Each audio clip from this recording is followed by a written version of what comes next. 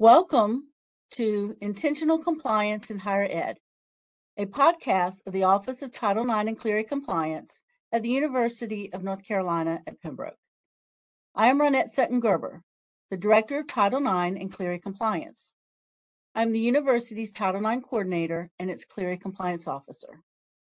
I am joined by my campus investigator, Danielle Evans.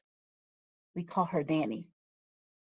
This is our inaugural podcast, and for those who have joined us, welcome. This podcast, Intentional Compliance in Higher Ed, will be a discussion about higher education institutions' efforts to comply with Title IX of the Education Amendments Act of 1972, the Jeannie Clery Disclosure of Campus Security Policy and Campus Crime Statistics Act of 1990, and the Violence Against Women Act, as reauthorized in the Clery Act in 2013. So, Danny and I will talk about campus safety, sexual discrimination and harassment, and sexual violence. We will talk about investigations, hearings, rights and options and supportive measures institutions provide to parties. We will talk about Clery geography and Clery crimes and statistics. We will also talk about timely warnings and emergency notifications and the annual security and fire safety report. And we will talk about Title IX regulations again. Soon we will be given new proposed Title IX regulations that will affect how colleges and universities handle sex or gender-based discrimination and harassment, to include sexual violence.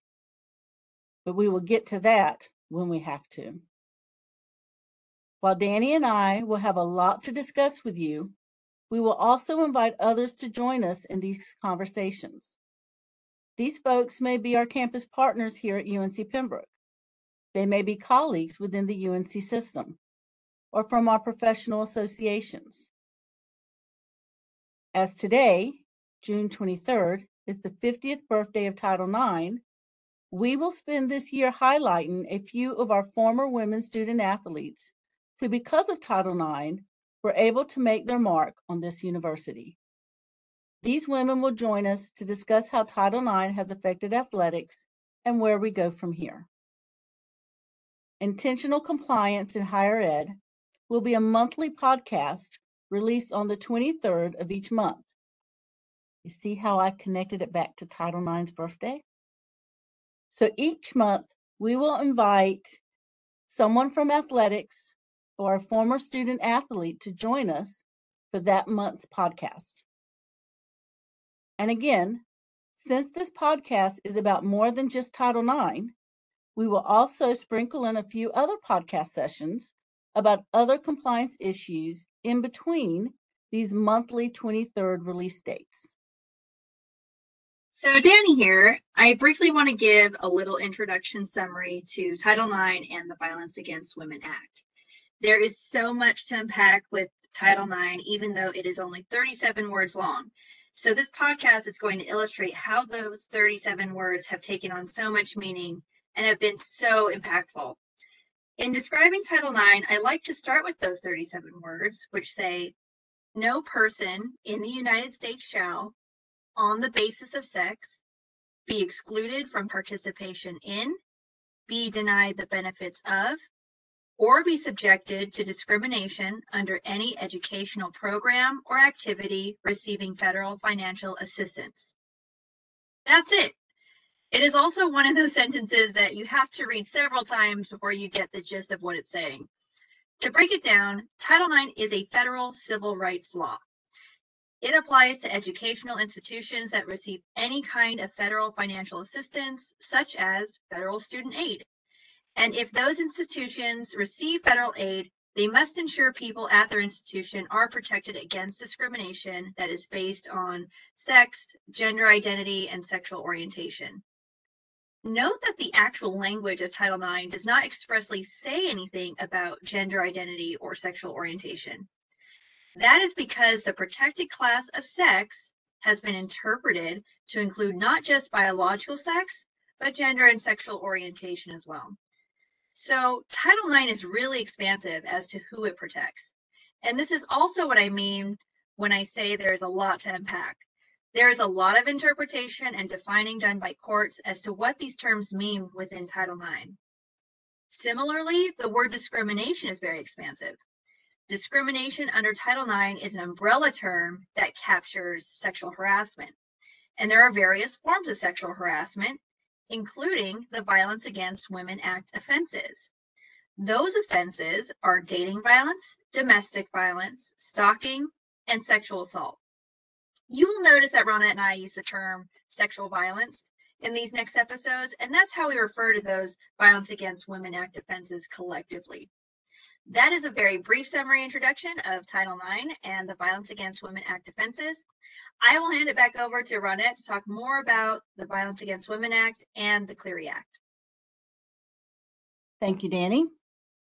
The Jeannie Clery Disclosure of Campus Security Policy and Campus Crime Statistics Act, affectionately called the Clery Act, is a federal transparency law with many requirements.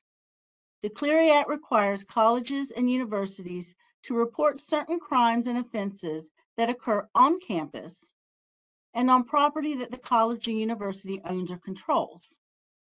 Clery crimes that colleges and universities must maintain statistics for are criminal homicide, which includes murder and non-negligent manslaughter, and manslaughter by negligence.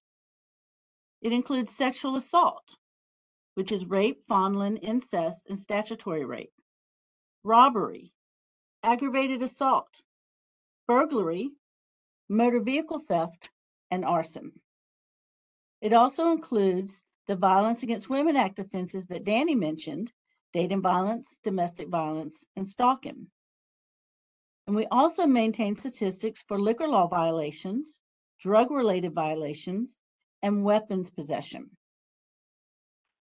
We provide statistics for when any of these crimes and offenses occur, and others, namely larceny, theft, simple assault, intimidation, and vandalism, when they occur because of the bias of the alleged offender. This means if the offender is motivated by bias against the victim's religion, sexual orientation, gender identity, national origin, age, disability, and/or race. These crimes are characterized as hate crimes.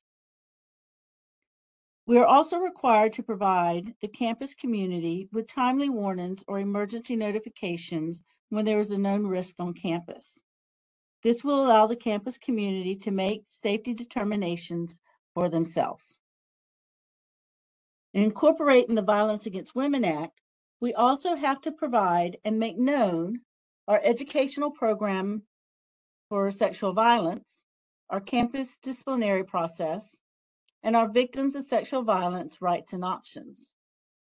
While this information is shared with victims of sexual violence, the information, to include the Clery crime statistics we just talked about, and so much more, are also shared with the campus community and the public in our annual security and fire safety report, which is always published by October 1st. This report is sent to every student, faculty, and staff member at the university and placed on the university's website on the web pages of the offices of Title IX and Clery Compliance, Police and Public Safety, Human Resources, and the undergraduate and graduate admissions offices. There is so much more to be said about Title IX, the Clery Act, and the Violence Against Women Act, and we will discuss it all in later podcast episodes. And we will invite others to join us in these discussions. For now, our next scheduled podcast will be July 23rd, when we will have our first guest to discuss Title IX and its impact on athletics. However, we anticipate the proposed Title IX regulations will be issued soon, real soon. So there may be a podcast before July 23rd. Thank you all for joining Danny and me in our introductory podcast of intentional compliance in higher ed. We look forward to our future discussions. This podcast was edited and transcribed by Ronette Sutton-Gerber. This content is copyrighted by the University of North Carolina at Pembroke and the Office of Title IX and Clery Compliance. This podcast does not establish an attorney-client relationship and is not intended to provide legal advice. It is to be used for educational, informational, and non-commercial purposes only, and is not to be changed, altered, or used in any commercial endeavor without express written permission from an authorized representative of UNC Pembroke. The views and opinions expressed by the individuals during the course of these discussions are their own and do not necessarily represent the views, opinions, and positions of UNC Pembroke or any of its colleges, schools, programs, departments, or divisions. While reasonable efforts have been made to ensure the information discussed is current and accurate at the time of release, neither UNCP nor any individual presented materials makes any warranty that the information presented in the original recording has remained accurate due to changes in legislation, policymaking, research, technology, and/or industry standards. Thank you for sharing your time with us. Go Braves!